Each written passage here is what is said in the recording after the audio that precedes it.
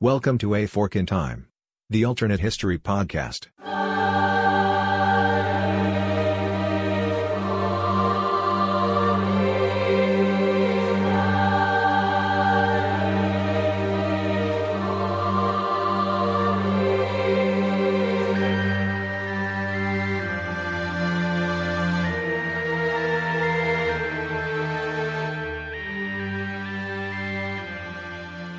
Hi, welcome to A Fork in Time, the alternate history podcast. I'm Don Shelley, your host. Glad you could join us today. At the time of this recording, it is early June 2019, and in the past week we have recognized an anniversary of a very important date in 20th century history, that date being June 6, 1944. The successful landing of Allied forces on the beaches in Normandy, France, and the beginning of the Allied offensive to reclaim occupied Europe from the Germans during World War II. Today, though, we're going to look at what might have happened if the outcome on that particular day had been a little bit different. There are a lot of reasons to speculate as to what could have caused a different outcome, and a different outcome of that landing, which was obviously one of the most dramatic and traumatic days in history in the 20th century, would have had repercussions not only for the short term for the remainder of World War II, but even longer term repercussions as well. So today we'll be exploring the scenario where the June 6th Normandy landings in 1944 are not a success. The Allies do not successfully land their forces onto French soil, and as a result, the counteroffensive against the Germans and the retaking of the continent does not commence. If you're looking for potential reasons why the landings might not have been successful, one of the first places to look was one of the most obvious things, and that would be the weather conditions. In fact, the original date for the landings was to be June 5th of 1944, and it's important to understand that the landings were coordinated with a number of factors that meant that there were windows of time when they could be successful. Things like tidal conditions, the conditions of the moon, other things like that gave various windows of time. It wasn't just possible to go at any point. And obviously moving the invasion forces into action was not the type of thing that could be mobilized in a single day. And so multiple days ahead of the actual landing dates, the process had to begin with the embarkation of troops to cross the channel, and then ultimately for the landings, the bombardment both from sea and from the air of the beaches ahead of that, the surprise element associated with those bombardments that would be followed by a landing. And so as the circumstances came to be in reality in 1944, one of the most difficult decisions to be faced by General Dwight Eisenhower, who was the Allied commander-in-chief and thus had the ultimate responsibility for making a go, no-go decision on the landings themselves, actually related to the conditions of weather and whether or not the weather would be satisfactory for the landing. In fact, they pushed back one day and made the decision to, on hopes and the expectation of at least a forecast that was more favorable, to proceed with the landings on June 6th. So one of the ways that history might have changed if in fact the weather had been more inclement that day than was actually endured, if the conditions had not been right, and as a result even more difficulty would have been had by the Allied forces and their landing craft and the other personnel and material that were just trying to get ashore there on the beach in Normandy, just from the perspective of fighting the weather, not fighting the deeply entrenched and well-prepared German defenses. And so one scenario that would have led to a potential D-Day failure, an easy one to look at that has nothing to do with tactical decisions or the resolve of the combined Allied forces during the landing, not the responsibility of men, could simply be to look at the weather. Of course, the landing itself was prone with difficulties. It's not hard to imagine a scenario where just because of the conditions, not weather, but just the conditions of the landing themselves, that there might have been a defeat or a loss there on the shores had it not been for the bravery that was exhibited by the combined Allied forces at the landings there on the Normandy beaches. So for purposes of our counterfactual, our alternate history today, we won't necessarily go into why the landings would have failed. We'll assume the weather scenario, since that removes the questions about a number of different things that would be the possible cause. We'll use that as the scenario that we'll kick off from. But again, the alternate history that we'll be assuming is that the landings were not successful. And as a result, there is not Allied forces that are ready to break out and begin the counteroffensive across the European continent after June 6th of 1944. In a broad sense, beginning to look at the alternatives, it's probably best to categorize them into two broad categories. The first of those would have been the impact on the remainder of World War II as we know it. The landings happen in June of 1944, and of course by May of 1945, German forces surrender to Allied forces. The American, British, Canadian forces, the other allies that had landed and were moving from west to east across the continent, and of course Soviet forces who were moving from west to east, having beat back the German invaders and were moving now towards the heart of Germany. In fact, the period from 1944, following the landings on Normandy until the surrender in May of 1945, in many ways represents a race to Berlin by the two sets of forces. Certainly there were counteroffensives and setbacks along the way, but at some point, certainly in early 1945, it was inevitable that the Allied forces were going to be successful. They had already gained complete air superiority over the airspace, and with dwindling German resources and being pushed further and further back, it was only a matter of time before Germany would either surrender or be defeated. In fact, most of that period of time, particularly in early 1945, became a race between primarily American forces and British forces and their Russian allies, their Soviet allies, in terms of who would be first to reach Berlin and who would control the majority of the territory in what would then become an occupied Germany following World War II. Of course, in the regular flow of history, that leads to a divided Europe, the Iron Curtain, Eastern Europe versus Western Europe, a divided Germany, East Germany and West Germany, a divided Berlin with East Germany and West Germany, and of course the tensions that existed around that division throughout the Cold War up until the late 1980s when the Berlin Wall finally falls and ultimately there's German unification. And so much of 1944, the latter half, and 1945, yes, it's the defeat of Germany in World War II, but it's also the tensions that are growing between the United States, the United Kingdom, and of course the Soviet Union. So under a scenario where there is not a successful D-Day landing on June 4th, the amount of time when there would not have been American and British forces on the continent would have been extended. And as a result, a couple of things might have happened. First of all, the Soviets were very intent upon the Americans and the United Kingdom opening a second front to relieve the pressure that they were under from German forces. In fact, the opening of the second front in France was a big boost to the ability of the Soviets to begin to gain ground more substantially as they were moving from east to west, moving towards the heartland of Germany. So without the successful landings at Normandy, one of the immediate consequences would have been the ability for the Germans to shift more forces, more likely from the western theater of operations, ready to defend a pending invasion, to the eastern theater, making things much more difficult and much more deadly for the Soviets along the eastern front of the battle and what was going on there. Most military historians would also suggest that an immediate result of a failure probably would have been the forcing of the resignation of General Dwight David Eisenhower, who was the supreme commander for Allied forces in Europe. In fact, Eisenhower had already written the address, had already written the speech in which he assumed responsibility should there be a failure.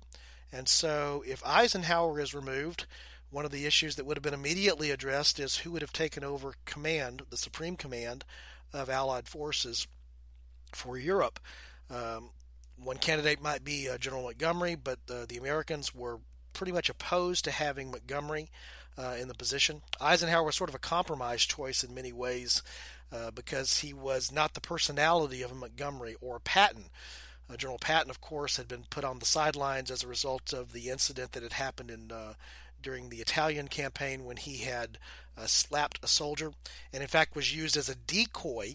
The Germans, assuming that he would have a vital role in the invasion, he was used as a decoy around which many of the counterintelligence activities that were used to keep the Germans guessing about where the landing would be, what the nature of the landing would be, who would be leading the landing. And so while Patton served a very valuable and vital role in the events that led up to D-Day, he was not the one that was in command. And it's difficult to know whether or not he would have been the one who would have been given command. So if there's no Eisenhower in command, Montgomery's not an acceptable choice for the Americans. George Patton, probably not an acceptable choice for the British. And so it's difficult to know exactly who would have likely led. Another consideration would be that of Omar Bradley, who was the chief lieutenant and actually the one who was directly in command of the invasion.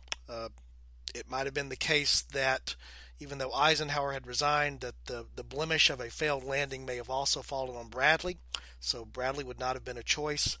So historians are at a loss to know exactly who would have taken over supreme command for the Allies in Europe. One possibility that's also extended is George Marshall, who would have come from Washington directly over to the European theater to take command. Under any circumstance, it would not be Dwight Eisenhower. So in the short term, there would have been a pullback as things were evaluated, as additional plans were made, and there would be the question of who would be in command, and thus who would be the one that would be making the recommendations to political leaders, to Churchill and to Roosevelt, and I guess ultimately also to Stalin, about what would happen next. Assuming they were able to resolve the questions of who would be in command rather quickly, then the next question obviously to be resolved would be what would be the next alternative. There was an operation called Operation Dragoon, which originally had been scheduled and planned to coincide with the D-Day invasion, and it was to make landings in southern France. It was ultimately decided not to do that as a simultaneous operation. A lot of military historians believe if there had been a failure to land successfully in the beaches at Normandy, that the most likely plan that would have then been advanced and used would have been the plan to land Allied forces in southern France. A very different scenario in the sense that while Allied forces had already advanced about halfway up the boot of Italy as a result of the landings previously in Sicily and then transferring over to the continent proper, launching the offensive against Germany not from moving more directly from west to east from Normandy over into the heart of Germany through Belgium, but actually having to move up from southern France would have been a much more time-consuming and a much more difficult proposition. Of course, there would have been some amount of time before the operation could have been mounted.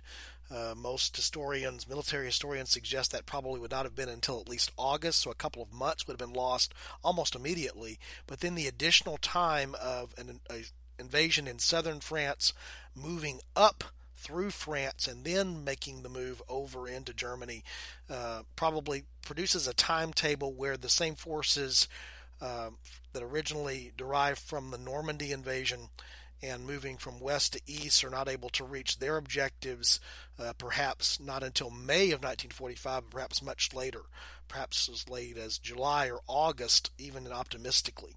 And of course, during that period of time, the Soviets would have been impeded by German forces who could have been redirected from the Western Operation Theater to the Eastern Operation Theater.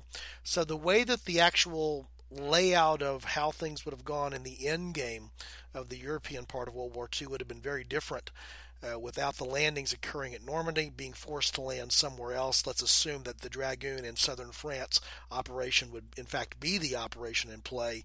That would have changed the timing, and if the Soviets had been successful in continuing to advance, they might have been able to come all the way across Germany. So Germany ultimately may surrender to the Soviet Union instead of to the combined Allied forces.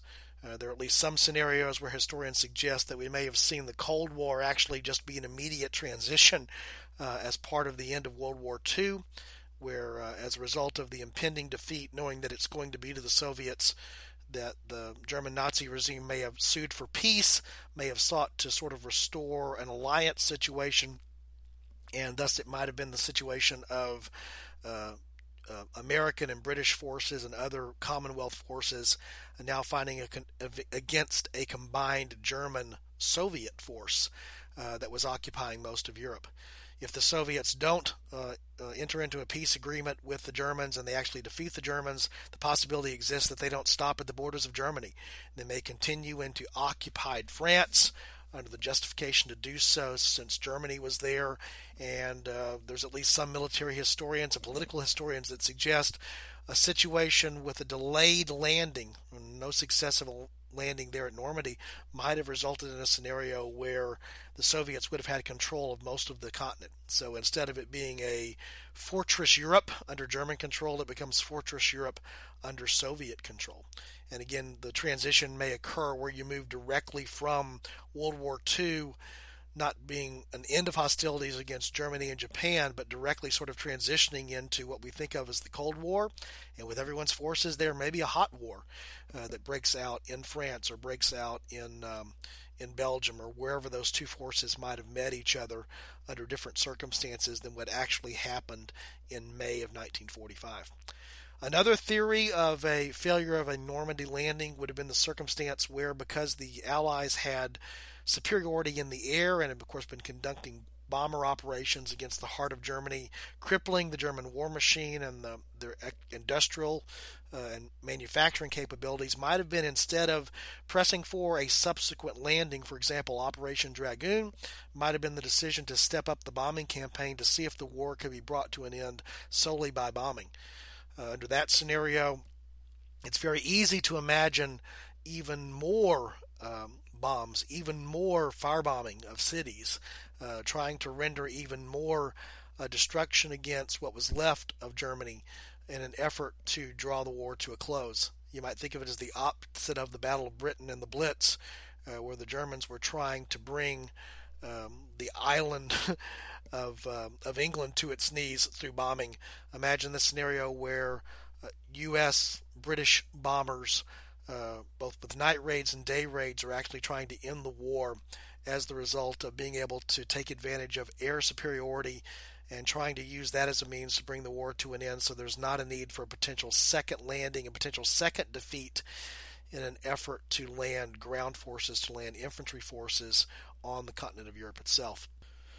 Under that scenario, it's also interesting to think through what might have happened with the alliance that existed between the United States, the United Kingdom, and the Soviet Union. The Soviets had been adamant about the opening up, again, of the Western Front to relieve the pressure that they were feeling as a result of German forces.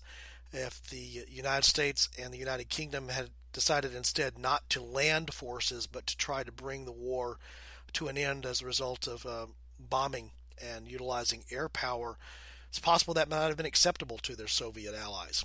And how that may have broken down or how that may have played out, it's possible to think of a number of different scenarios. Again, possibly a scenario where the alliance falls apart, and you may move into the situation again where the idea of the Soviets not as allies but the Soviets as enemies comes to play much earlier. Again, the possibility the Soviets and the Germans find some method of bringing things to peace. The Soviets actually taking over Germany as a protectorate against these bombing raids that are being carried out by the United States and Britain. So under that scenario, where there's no follow-up landing and the effort is made to win the war through air power, it's possible to see a number of different political and military outcomes that may have come to play there.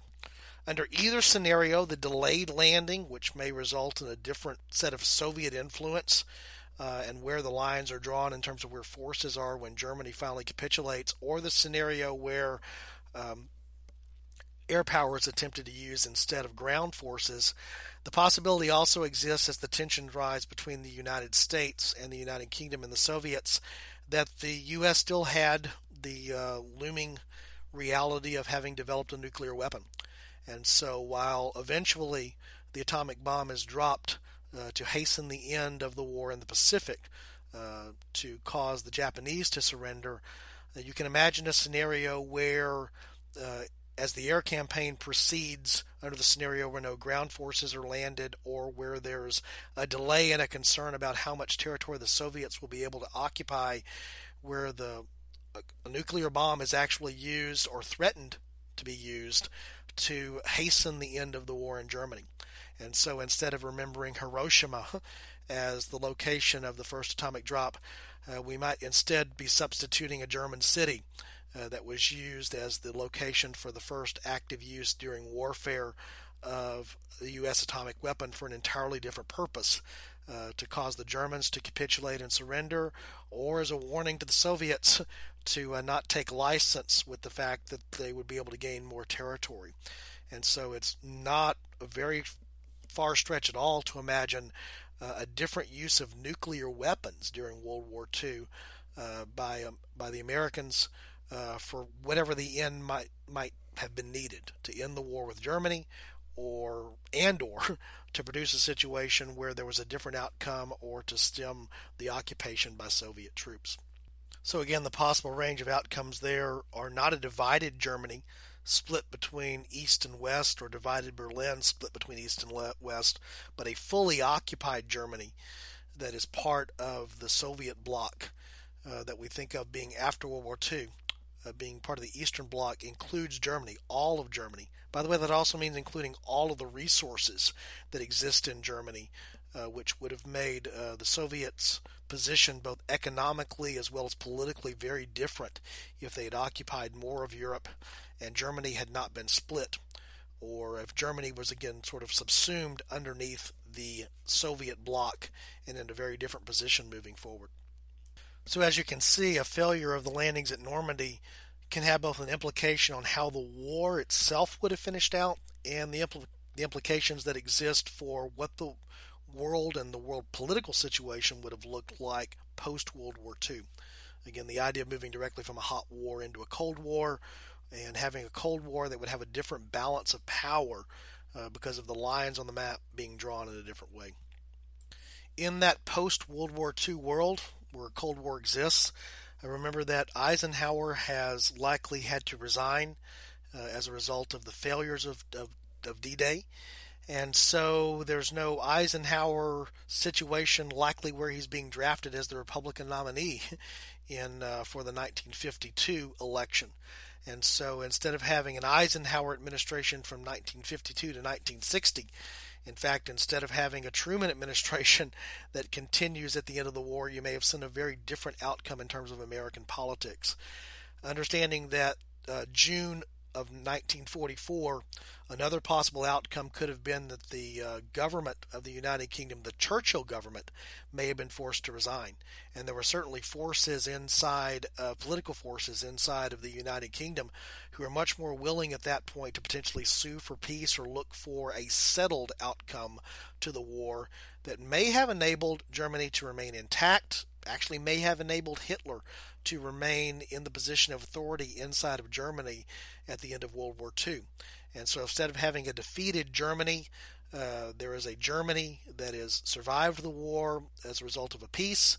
The situation with France, difficult to know how that would have been resolved if there was a situation where there was a negotiated settlement, and certainly a very different world with Hitler still in power in Germany after World War II, not as a defeated leader, but as a leader that has taken a great deal of beatings politically, and they've taken beatings militarily, but they are still survived. And so it's interesting to think about what that situation would have been if there had been a collapse of the government in the United Kingdom, and a change in leadership, and a change in tact, and a change in strategy.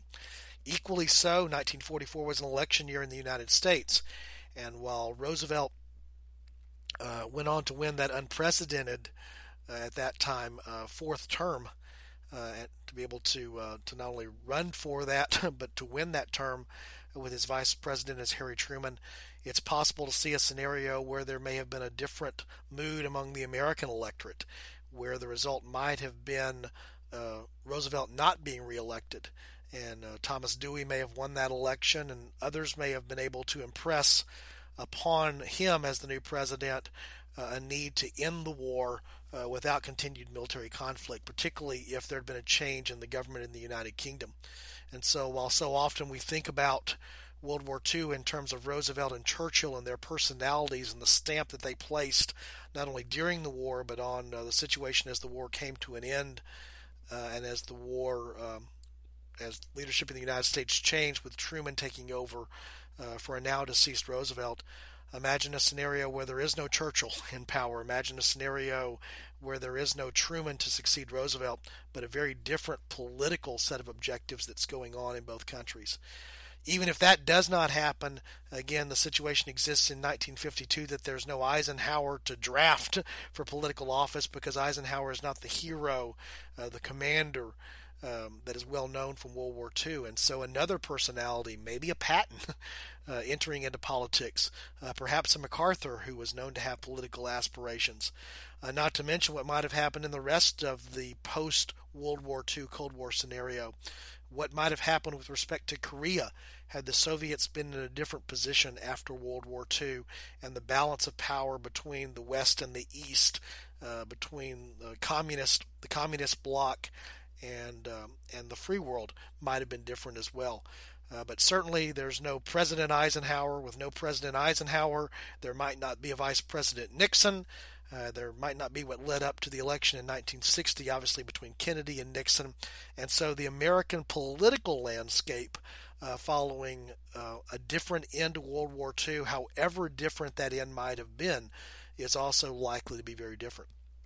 So as you can see, just looking through all of those ramifications, the short-term ramifications for how the war would finish out, the longer-term ramifications for how politics and geopolitics might have been different moving forward, is not hard to imagine.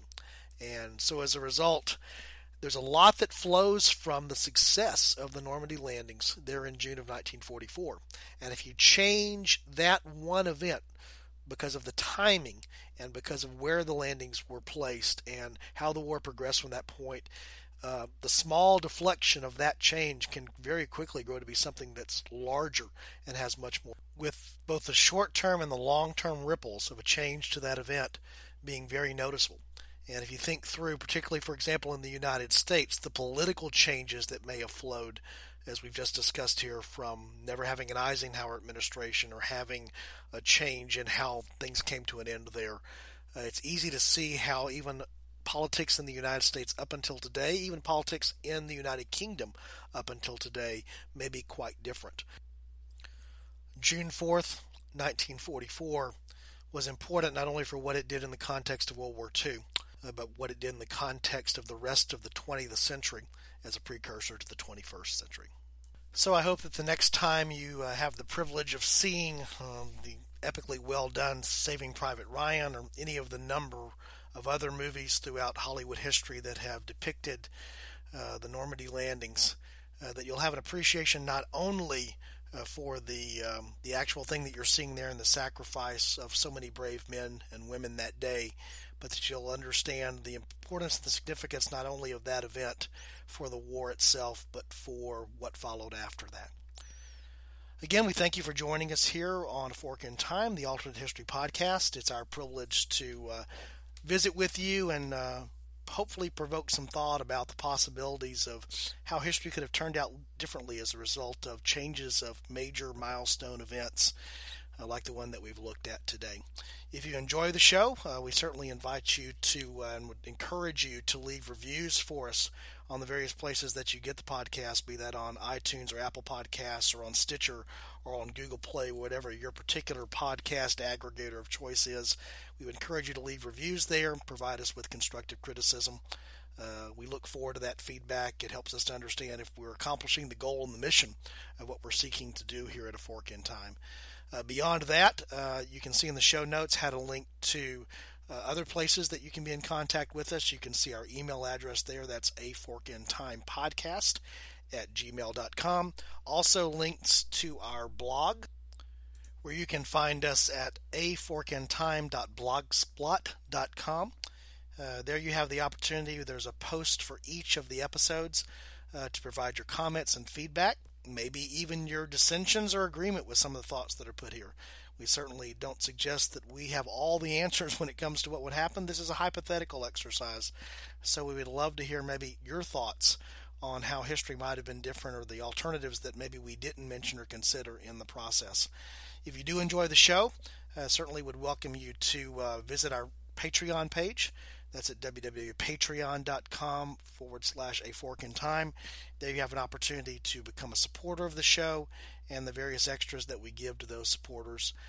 Don't feel obligated to do that. The purpose of this podcast is not to make money, but if you want to help defray some of the costs and provide support for the podcast, it would most certainly be welcome. We can be found on Facebook. Simply look for A Fork in Time and you'll find our page there. So lots of different ways to provide feedback to us. But more than anything else, right now we want to say thank you. We appreciate you giving us one of the most valuable gifts that you can give, which is your time, your thoughts, and your attention. And we hope that you continue to listen to and find us in the future.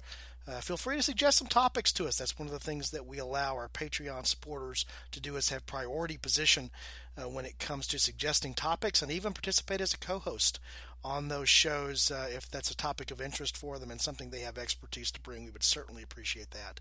So signing off here now, again, this is Don Shelley with A Fork in Time. And as we always suggest, if you get to a fork in the road of time, like Yogi Berra said, take it. Have a good day.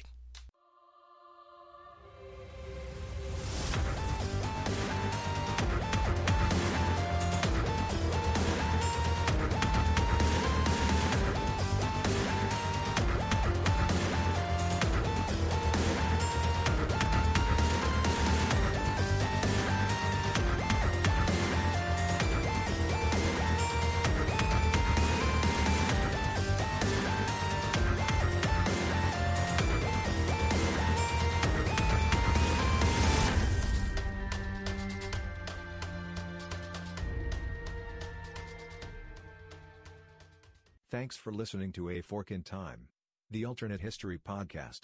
Join us next time.